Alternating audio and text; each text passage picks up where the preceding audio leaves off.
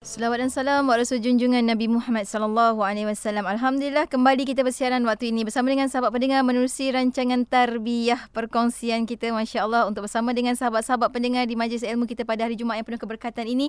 Maka kami kebawakan kepada anda perkongsian kita bersama dengan seorang lagi asatizah kita ketengahkan Ustazah Hamidah Abdul Razak untuk bersama dengan rakan-rakan pendengar berada di hujung talian saat ini. Assalamualaikum Ustazah. Waalaikumsalam warahmatullahi taala wabarakatuh. Masya-Allah, dia jauh tahu kami bawakan pada anda di utara tanah air. Kami bawakan untuk rakan-rakan pendengar IKIM, dan hari ini untuk episod pertama kita kan Ustazah, yang mana anda boleh ikuti secara langsung di FB IKIM FM, di YouTube channel IKIM. Kami bawakan kepada anda tajuk kita hari ini, Ustazah pilih berkenaan dengan kematian. Itu tajuknya, untuk sama-sama kita renung-renung muhasabah diri insya-Allah pagi Jumaat ini. Awalan ini Ustazah, kita mulakan dengan sedikit mukadimah berkenaan dengan tajuk kematian. Silakan Ustazah. Bismillahirrahmanirrahim. Alhamdulillahirabbil alamin. Wassalatu wassalamu ala asyrafil anbiya'i wal mursalin wa ala alihi wa sahbihi ajma'in. Alhamdulillahirabbil alamin. Bismillah masyaallah la haula wala quwwata illa billah. Bismillah masyaallah kullu ni'matin minallah. Assalamualaikum warahmatullahi taala wabarakatuh. Segala puji dan syukur kepada Allah Subhanahu wa taala. Insya-Allah hari ini kita akan mengupas tentang topik yang sangat penting, yang mana yang semua kita akan lalui dan kita akan berhadapan dengan saat yang namanya kematian. Bila kita sebut kata kematian, kata Allah Subhanahu wa taala di dalam Al-Quran, kullu nafsin za'iqatul maut. Semua yang bernyawa pasti akan merasai kematian.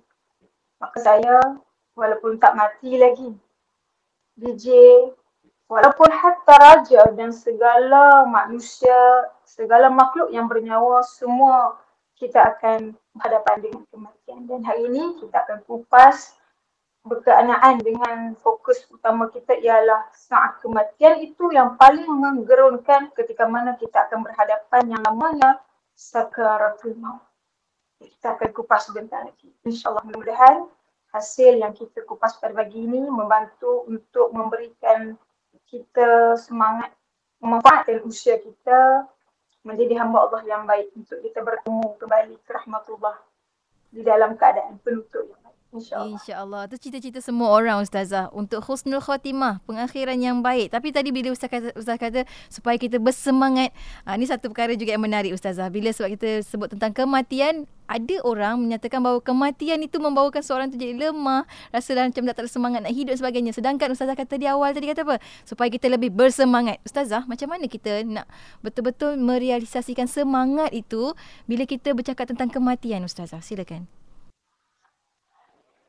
Bismillahirrahmanirrahim.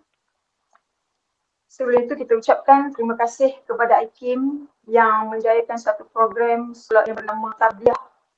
Dan apa yang kita kupas semestinya ia akan menjadi tarbiyah, terutamanya kepada diri kita dan semua para pendengar yang saya kasih sekalian. Dan juga kita bersyukur kepada Allah Subhanahu wa taala di atas Allah bagi kelapangan waktu kepada kita. Allah bagi kelapangan rezeki kepada kita. Allah bagi rezeki yang mahal juga kepada kita, iaitu nikmat sihat. Yang mana di antara nikmat yang terbesar seorang manusia itu selepas nikmat iman dan Islam ialah nikmat kesihatan. Maka sebab itulah kita ketika mana kita sihat ini, maka kita perlu bersemangat untuk memanfaatkan usia kita sebaik mungkin untuk menghimpun bekalan-bekalan untuk berhadapan dengan kematian. Kerana apa? Kita ada alam lain selepas kita mati, yang mana alam itu lebih lama kita nak kena hadap berbanding alam yang kita duduk sekarang ini yang namanya alam dunia. Jadi sebab itulah kita kata bahawa kematian ini adalah satu topik yang akan menghidupkan hati. Kadang-kadang masyarakat kita sendiri pun mungkin bila kita sebut tentang kematian, kita akan berasa geru dan kalau boleh jangan kupas ataupun tak berani nak mendalami lebih dalam. Kerana apa? Ia satu topik yang kadang-kadang melemahkan, satu topik yang menakutkan, yang seakan-akan episod kita sudah habis.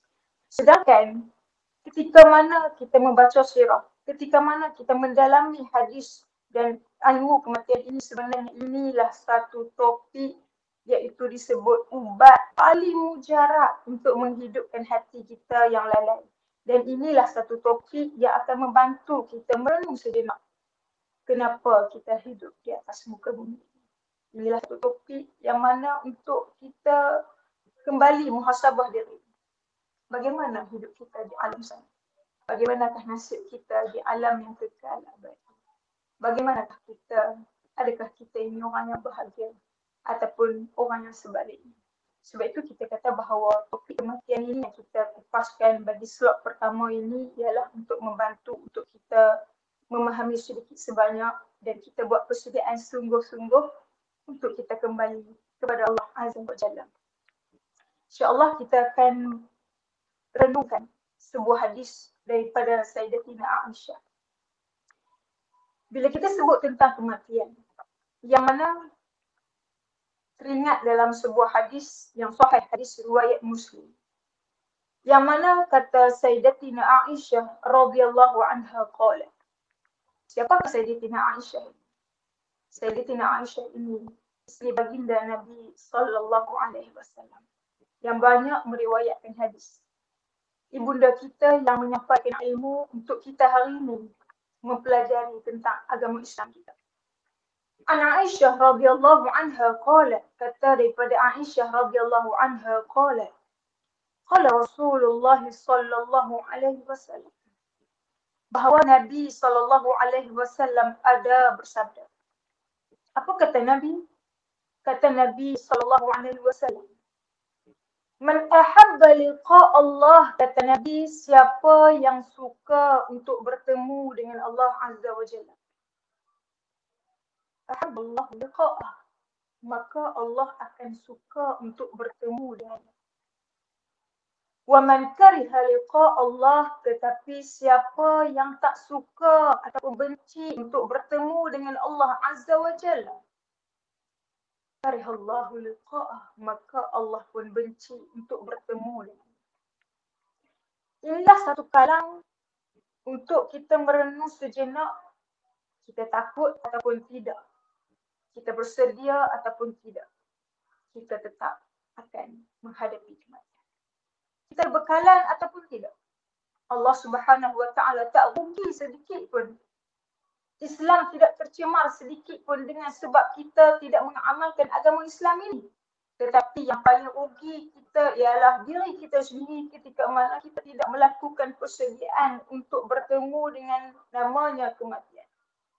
Sehingga kan Nabi SAW sebut dalam hadis yang sahih ini, kata Nabi, man ahabba liqa Allah, siapa yang suka untuk bertemu, berjumpa dengan Allah Azza wa Jalla, ahabba liqa Allah pun suka untuk bertemu dengannya. Ketika mana kita suka untuk berjumpa dengan Allah, tandanya Allah pun suka nak jumpa dengan kita. Wa man kariha liqa Allah, tetapi ketika mana kita takut, kita benci untuk berjumpa dengan Allah Azza wa Jalla, karihallahu liqa'ah, tandanya Allah pun benci untuk bertemu dengan kita. Bila kita renung hadis ini, ia menyebabkan kita akan berasa sedikit risau. Adakah kita ini tergolong dalam golongan yang suka untuk bertemu dengan Allah ataupun tidak? Kerana Nabi kata, tanda ketika Allah suka nak bertemu dengannya, ketika kita pun tak sabar suka untuk bertemu dengan Allah. Lalu Sayyidatina Aisyah bila dengar saja Nabi SAW menceritakan akan perihal ini, kata Sayyidatina Aisyah, qalat Aisyah, faqultu, kata Sayyidatina Aisyah, ya Nabi Allah, akrahiyatul maut, kata Sayyidatina Aisyah. Maksudnya apa?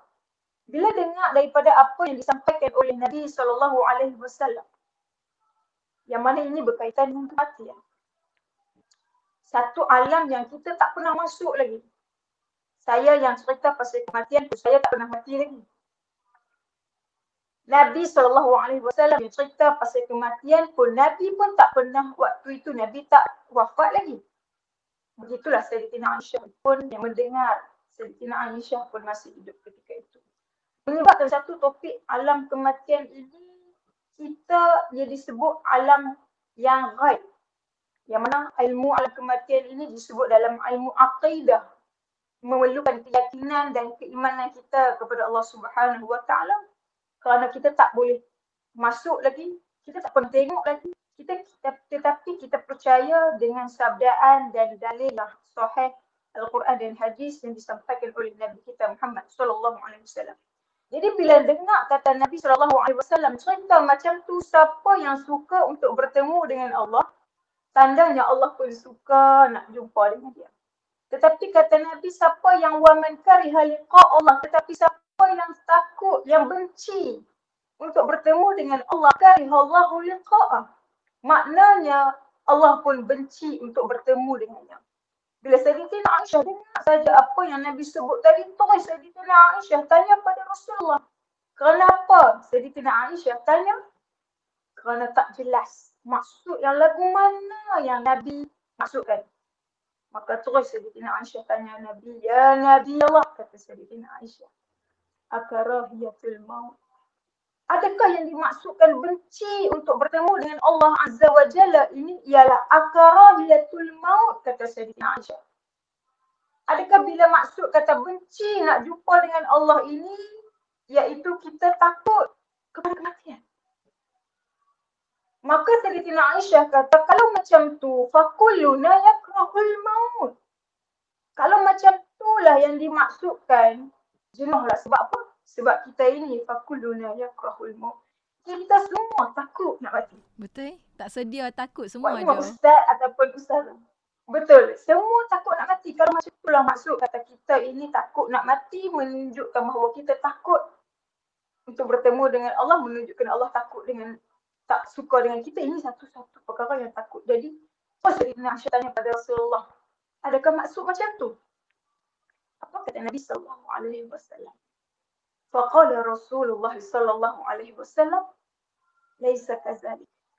Nabi kata bukan macam tu. Yang maksudnya man ahabba liqa Allah, siapa yang suka nak bertemu dengan Allah.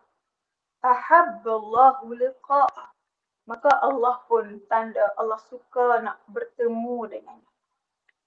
Wa man kariha liqa Allah, karihallahu liqa'ah. Tapi siapa yang takut, yang benci nak bertemu dengan Allah, tandanya Allah pun benci nak bertemu dengannya. Maksudnya lagu mana kata Nabi?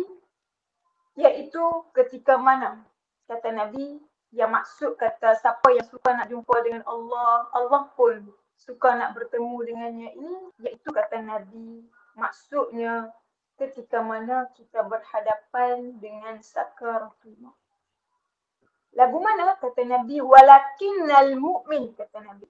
Ini Nabi nak cerita iaitu saat kita berhadapan dengan sakaratul maut. Iaitu satu fasa yang amat sakit. Sakaratul maut ini nampak macam mudah, tapi ia satu suasana, satu fasa yang paling payah untuk kita harungi, untuk kita lalui, untuk kita hadap. Satu suasana yang paling sakit di antara segala kesakitan yang kita rasa ketika mana kita di atas dunia ini. Kalau kita kata kita sakit berhadapan dengan ujian kesakitan yang hingga kita tak boleh sabar, tapi fasa sakaratul maut jauh lebih sakit daripada itu. Sebab tu bila kita tengok banyak hadis yang lain juga disebut betapa menggigilnya jasad ketika mana roh nak keluar daripada tubuh. Ketika mana kita tengok betapa azabnya di saat sakaratul maut itu, sehingga kan ada orang yang meronta-ronta. Begitulah Nabi kata ini yang dimaksudkan saat ini adalah sakaratul maut. Ketika semua orang berhadapan dengan namanya sakaratul maut yang sakit ini, orang yang baik kata Nabi, walakinnal mu'min, kata Nabi. Walaupun fasa sakaratul maut ini sakit, sakit yang sangat-sangat sakit. Sehingga kan semua orang yang soleh, para ulama kita, bila mereka memahami hakikat kematian ini, menyebabkan mereka bersungguh-sungguh berusaha menjadi hamba Allah yang baik. Kerana apa? Kerana mereka tahu bahawa mati adalah satu saat yang sangat-sangat sakit. Jadi, orang yang baik kata Nabi, walakinnal mu'min, kata Nabi. Orang yang baik ini mereka akan dilayan baik ketika mana mereka berhadapan dengan sakaratul maut. Walaupun mati itu sakit, walaupun mati itu sangat menggerunkan di saat malaikat nak cabut roh kita daripada keluar daripada badan ini, iaitu satu suasana yang amat menyakitkan. Tetapi ketika orang yang baik ini meninggal, kata Nabi, walakinnal mu'min.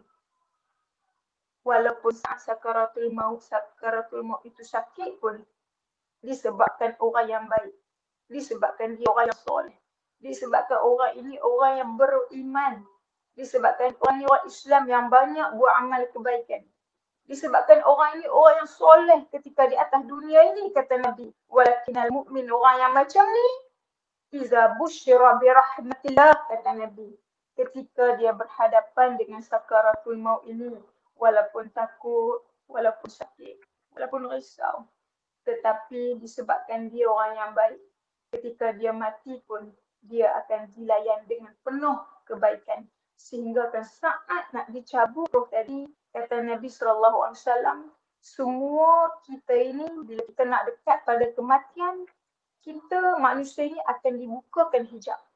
Maksudnya apa? Saat kita nak mati, kita akan dibukakan hijab, kita akan boleh nampak tempat kita ke mana. Kita akan boleh nampak kesudahan kita ini tempat bahagia ataupun tempat sebaliknya.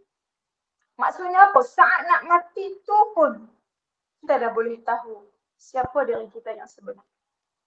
Kita dah boleh tahu kita ni orang yang Allah suka, orang yang Allah akan tempatkan kita ni orang yang baik ataupun orang yang tak baik. Saat nak mati itulah penentu yang paling besar. Kita ni orang yang baik ataupun tidak, kita ni orang yang akan ditempatkan dalam keadaan tempat yang baik ataupun tidak. Sebab itulah bila kita faham keadaan ini, di saat sesiapa saja yang nak meninggalkan dunia ini, kita akan bantu dia. Tetapi kita tengok orang yang baik ini saat dia nak mati, ketika mana Allah buka hijab, disebabkan dia orang baik, Allah lah yang akan menggembirakan dia. Kata Nabi, iza busyira birahmatillah, Allah yang akan menggembirakan dia dengan Allah tunjuk betapa Allah birahmatillah, betapa Allah kasih kepada dia. Ini saat nak mati ni, bayangkan saat kita punya roh nak dicabut, saat pengakhiran kita di atas dunia ini, Allah menampakkan betapa Allah sayang kepada kita. Busyira birahmatillah, Allah gembirakan dengan Allah tunjuk betapa Allah sayang pada kamu. Bukan sekadar itu, Allah tunjuk kepada kita juga waridwan, betapa Allah redha kepada kamu. Bukan sekadar itu, Allah juga tunjuk wajannati, betapa Allah berikan kepada kamu ini syurga, wahai hamba-Ku. Sebab itulah kita tengok subhanallah, ada orang mati dengan keadaan muka yang sangat tenang, sangat membahagiakan. Ada pula orang yang mati dalam keadaan yang sangat mengerikan.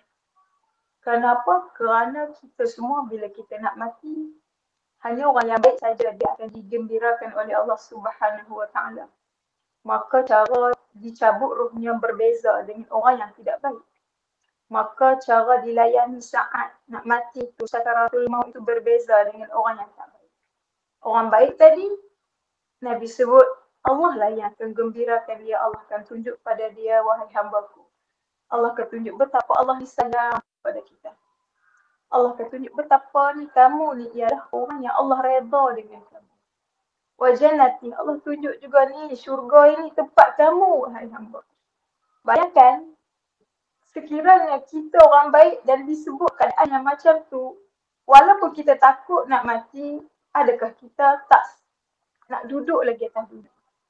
Adakah waktu itu bila kita dah nampak betapa rupa-rupanya aku ni orang redha rupanya. Tak sabar Ustazah. Nak mati. Tak sabar nak mati Ustazah dah. Kita waktu tu kita tak sabar untuk bertemu dengan Allah. Kita tak sabar nak bertemu dengan pencipta kita. Kita dah dah penat nak hidup di atas dunia ni, rupanya kita tahu di sana lebih indah. Itulah yang dimaksudkan Nabi yang kata tak sabar untuk nak bertemu dengan Allah Azza wa Jalla. Rupanya bila kita orang baik, tak rugi jadi orang baik. Tak rugi jadi orang baik. Mungkin di sini kita derita, mungkin di sini kita diuji, mungkin di sini kita perlu sabar yang tinggi. Tetapi di sana kita lah orang yang paling bahagia. Saya tu kata kemuncak kebahagiaan ialah di alam sana. Di alam sana. Maka ketika nak mati tadi bila dilayani, ditunjukkan keadaan yang macam tu, siapa lagi yang nak duduk atas dunia ni? Siapa lagi yang nak tahan? Masih nak hidup di atas dunia yang macam-macam ujian ni? Maka sudah semestinya lah bila kita nampak keadaan kita, bila kita nampak kesudahan kita ini rupanya di tempat yang baik. Kita nampak, ya Allah, rupa-rupanya Allah redha dengan kita. Rupa-rupanya Allah sayang pada kita. Kita nampak juga, ya Allah, rupa-rupanya Allah berikan kita ni orang syurga. Kita ni ahli syurga. Maka saat itulah kata Nabi SAW yang dimaksudkan. Ketika itu, matahabba liqa Allah. Ketika dia suka nak bertemu dengan Allah, menunjukkan tandanya ahabballahu liqa'ah. Allah pun tak sabar bertemu dengan dia. Itulah yang Nabi nak maksudkan. Menunjukkan ketika mana Allah tak sabar nak jumpa dengan seseorang itu, menunjukkan dia adalah orang yang paling terbaik. Sebab itu bila orang yang baik ini, ketika mana dia mati dalam keadaan yang baik, Allah berikan dia penutup yang baik, menunjukkan dialah orang yang benar-benar baik. Ketika mana kita dapat husnul khatimah, penentu dia adalah orang yang benar-benar baik, benar-benar mulia di sisi Allah Azza wa Jalla. Sebab itu semua orang perlu berusaha untuk doa, ya Allah, ya Tuhanku, Allahumma khtim lana bi husnul khatimah. Kena doa sungguh-sungguh sebab ini penentu kita. Kita nak tahu penentu kita bukan ketika mana di dalam kubur lagi. Tetapi ketika kita berhadapan dengan sakaratul maut pun, itulah penentu yang kita akan nampak kesudahan kita. Jadi begitu kepada orang yang baik. Dia bila nampak macam tu, dia tak sabar untuk bertemu dengan Allah Subhanahu Wa Taala. Sebab itu Allah juga sebut dalam Al-Quran, kita tengok yang mana Allah sebut bahkan betapa Allah nak layan orang yang baik ini nak kembali kepada Allah. Bukan sekadar Allah tunjukkan dia tempat yang baik, dia orang yang ahli syurga, dia orang yang Allah redha. Bahkan Allah hantar malaikat ketika sakaratul maut tadi. Allah hantar pula malaikat untuk nak bagi motivasi, untuk nak seronokkan dia. Walaupun dia dekat keadaan yang takut, dekat keadaan yang sakit, tapi Allah hantar malaikat. Kata Allah di dalam Al-Quran, Allah cerita, iaitu Allah kata apa? Tatanazzalu alaihimul malaikah. Allah akan turunkan malaikat. Untuk apa? Untuk apa Allah turun pula malaikat di sisi kita? Kenapa?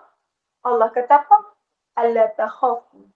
Malaikat inilah tukang untuk memotivasikan kita, menghiburkan kita, mengembirakan kita saat kita takut nak mati tadi.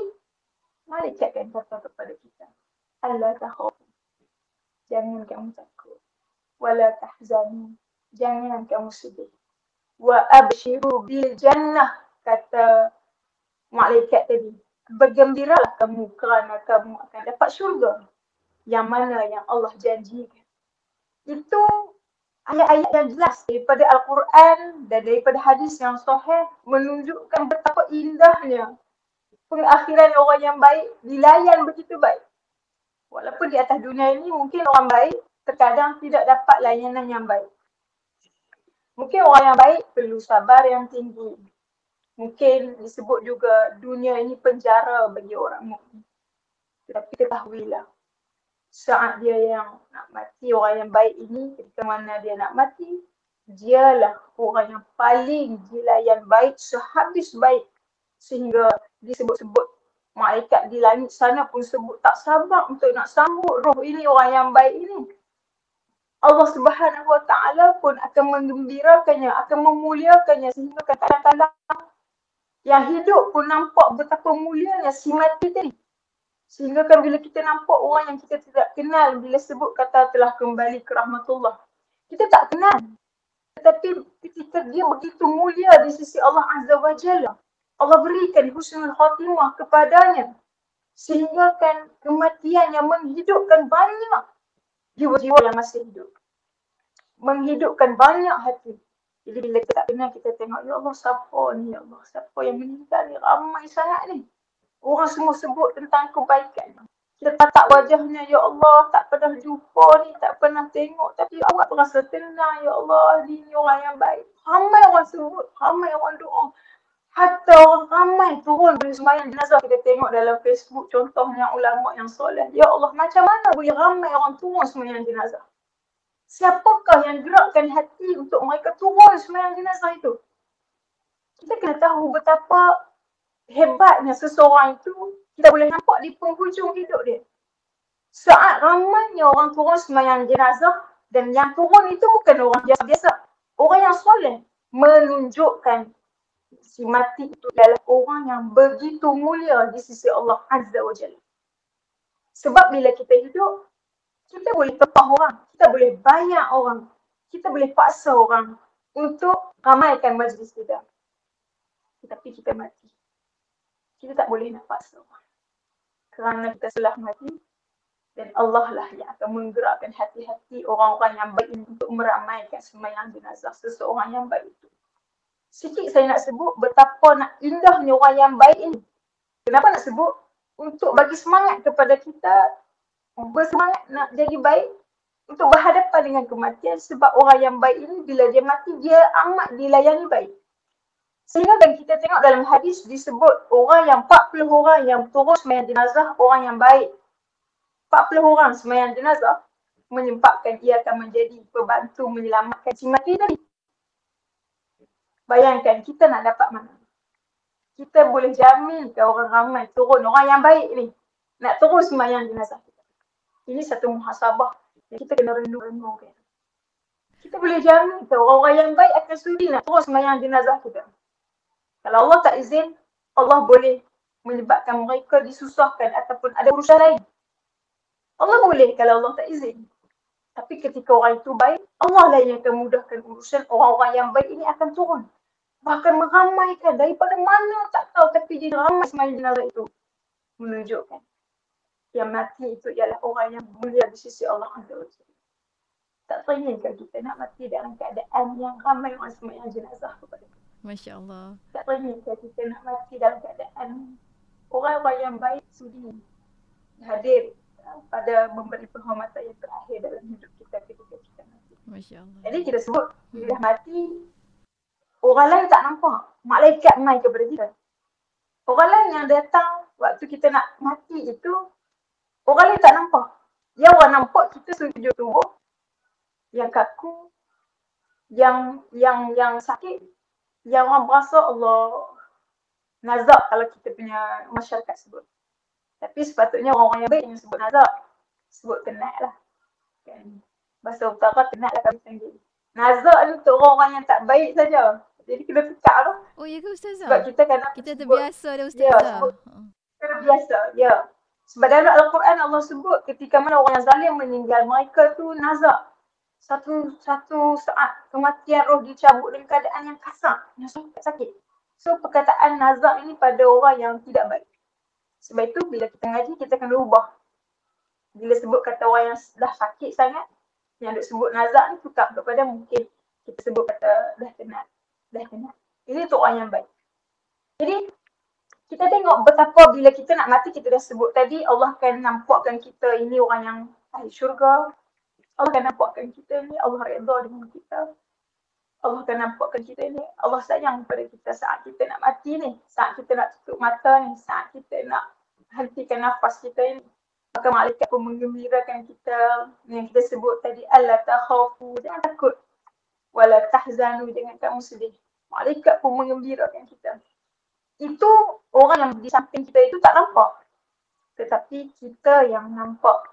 Dan kita yang mati, nak meninggalkan dunia ini, ketika kita dilayani dengan baik begitu sekali, menyebabkan kita tak sabar untuk bertemu dengan Allah Azza wa Jalla. Kita tak sabar nak bertemu dengan Allah, maka tergolonglah kita ini dalam golongan yang tandanya Allah pun tak sabar nak bertemu dengan kita. Itulah betapa hebatnya orang yang baik. Tetapi orang yang tak baik pun Nabi cerita macam mana dia meninggal dunia. Orang yang tak baik ini ketika mana dia meninggalkan dunia ini, dia akan digembirakan juga oleh Allah saat nak mati diri. Dia nak mati pun digembirakan juga oleh Allah. Tetapi dia digembirakan dengan keadaan apa? Bi'azabillah. Dengan Allah tunjukkan betapa dia akan dikenakan azab Allah Subhanahu Wa Taala. Sebab itu tak pelik kita tengok saat orang nak mati, ada orang meronta yang kadang sangat mengerikan. Mungkin siapa yang boleh pernah melihat orang berhadapan dengan sangat sakit yang dekat nak mati, dia boleh melihat pelbagai suasana ketika itu.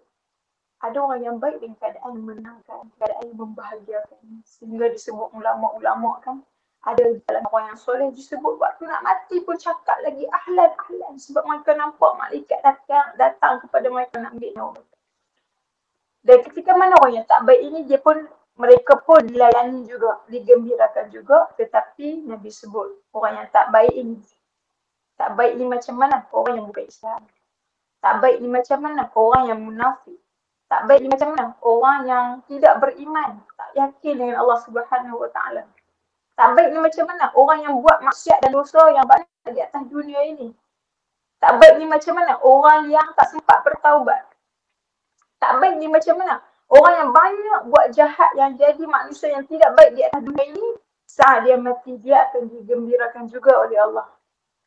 Saat sakaratul maut itu. Tetapi gembiranya iaitu dengan keadaan Allah sebut bi'azabillah. Dia akan nampak betapa dia akan dikenakan azab Allah.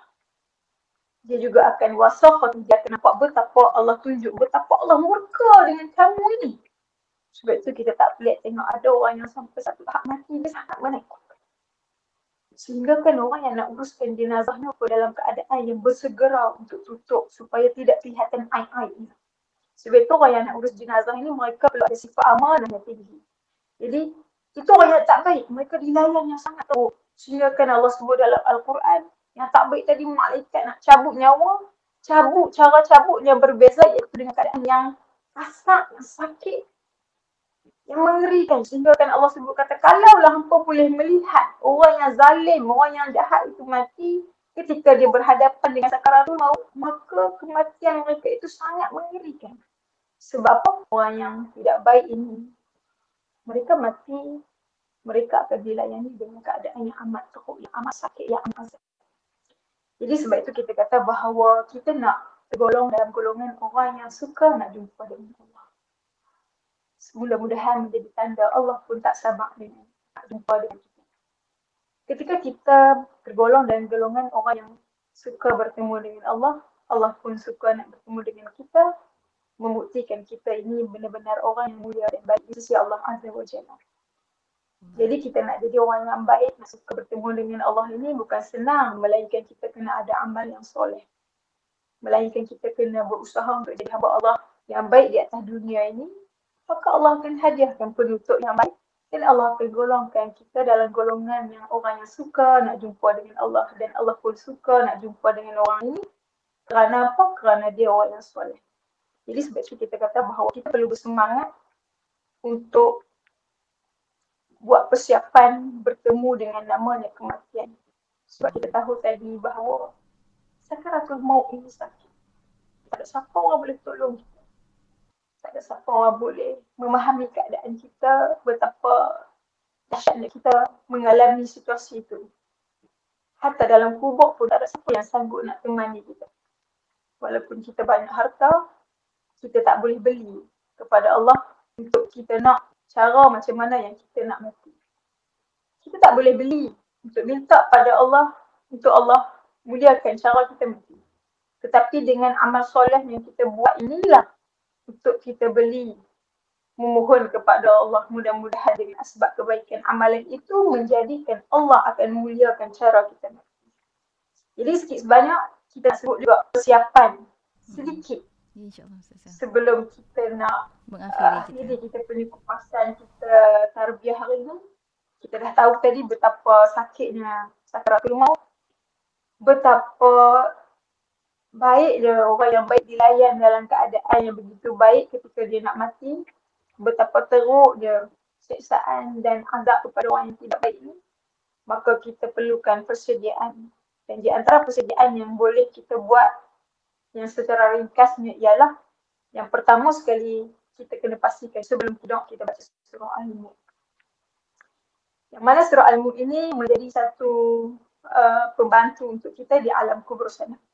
Ya, itu yang pertama. Yang kedua iaitu kita perlu pastikan kita perlu bertaubat kepada Allah Subhanahu Wa Taala. Bertaubat pada Allah ini iaitu dengan kita mohon maaf pada Allah dan mohon maaf pada manusia jika kita ada buat silap. Dan bertaubat juga kita pastikan kita setiap hari jangan lupa baca Sayyidul Istighfar. Sayyidul Istighfar. Dan yang ketiga iaitu kita perlu pastikan kita perlu juga ada amalan untuk kita buat sedekah dan wakaf. Ini satu amalan yang ramai orang rugi bila dia mati, ketika dia hidup dia tak sempat buat. Sedekah dan wakaf maksudnya kita infakkan harta kita. Dan yang keempat juga iaitu kita perlu ada solat sunat dalam hidup kita. Kita perlu juga solat sunat dalam hidup kita. Orang yang soleh, mereka akan ada wirid ataupun ada solat sunat dalam hidup yang menjadikan solat sunat itu sehingga disebut solat yang wajib dalam diri mereka. Jadi kita nak bahagia di sana, kita perlu ada solat sunat dalam hidup kita. Di antara solat sunat yang kita boleh buat iaitu solat duha dan solat tahajud. Kan, masa tak cukup kalau kita nak kupas panjang. Jadi kita sebut secara ringkas saja solat duha dan solat tahajud. Mungkin tak boleh buat setiap hari tahajud, tapi kita letaklah dalam seminggu ataupun dalam sebulan. At least kita kena buat dalam hidup kita. Dan yang terakhir, yang kelima iaitu kita kena pastikan diri kita dekat dengan ilmu. Dekat dengan majlis ilmu. Kerana dalam majlis ilmu itu adanya orang yang soleh, berhimpunnya orang-orang yang soleh, didoakan oleh para malaikat, diampunkan segala dosa kita. Jadi 5 amalan ataupun persediaan yang boleh kita buat secara asas. Mudah-mudahan itu menjadi satu pembantu untuk kita bahagia dan dilayan baik ketika kita mati. InsyaAllah. InsyaAllah, amin ya rabbal alamin. Itu cita-cita semua orang Ustazah untuk berada di hujung tu pengakhiran yang baik. Dan begitu tadi Ustazah daripada awal sampai tadi kan, memang maksudnya syarat untuk kita bertemu dengan Allah SWT yang sangat kita rindukan adalah kematian. Nak tak nak memang kita kena berhadapan dengan kematian, tetapinya ternama, berharta, dia bukan tiket untuk kita mendapat perakhiran yang baik. Jadi mudah-mudahan Allah kita gunakan kita pengakhiran yang baik, kerana kita ini bukannya dinilai bagaimana kita bermula, tapi bagaimana kita mengakhiri kehidupan kita. Ustazah, hujung ni Ustazah, sedikit kesimpulan untuk perkongsian kita. Silakan Ustazah. Apapun yang kita lalui dalam hidup ini, kita tetap akan mati. Sama ada kita suka ataupun tidak, kita tetap akan mati. Maka disebut dalam hadis Nabi SAW, orang yang cerdik itu macam mana? Iaitu Nabi sebut, Al-Kayyisu man dana nafsah. Orang yang paling cerdik itu ialah orang yang menghitung diri, muhasabah diri, wa amila lima ba'dal maut, dan dia buat persediaan untuk bertemu dengan kematian. Maka kita nak jadi orang yang cerdik, iaitu dengan kita mengingati mati dan buat persediaan untuk bertemu dengan kematian. Dan mudah-mudahan dengan usaha dan asbab segala kebaikan yang kita buat, Allah kesian pada kita. Mudah-mudahan asbab itulah Allah rahmati kita dan Allah hadiahkan kita husnul khatimah. Amin ya rabbal alamin. Amin ya rabbal alamin. Masya-Allah, sebagaimana kita inginkan ketenangan, kebahagiaan ketika kita hidup, tapi pasti yang lebih-lebih lagi kematian kita, memang lebih-lebih lagi kita inginkan kebahagiaan dan ketenangan ketika kita mati. Dan saat kita dalam keadaan kita dah mati, itulah kan Ustazah kan. Masya Allah. Tapi terima kasih banyak Ustazah untuk perkongsian pada hari ini. InsyaAllah minggu hadapan kita akan bersama lagi dengan Ustazah Hamidah untuk perkongsian seterusnya. Sampai bertemu lagi minggu hadapan insyaAllah Ustazah. Assalamualaikum. Waalaikumsalam warahmatullahi wabarakatuh. Dan untuk anda sahabat pendengar, teruskan kesetiaan bersama kami tentunya hanya di IKIM Inspirasi Inforia Islami.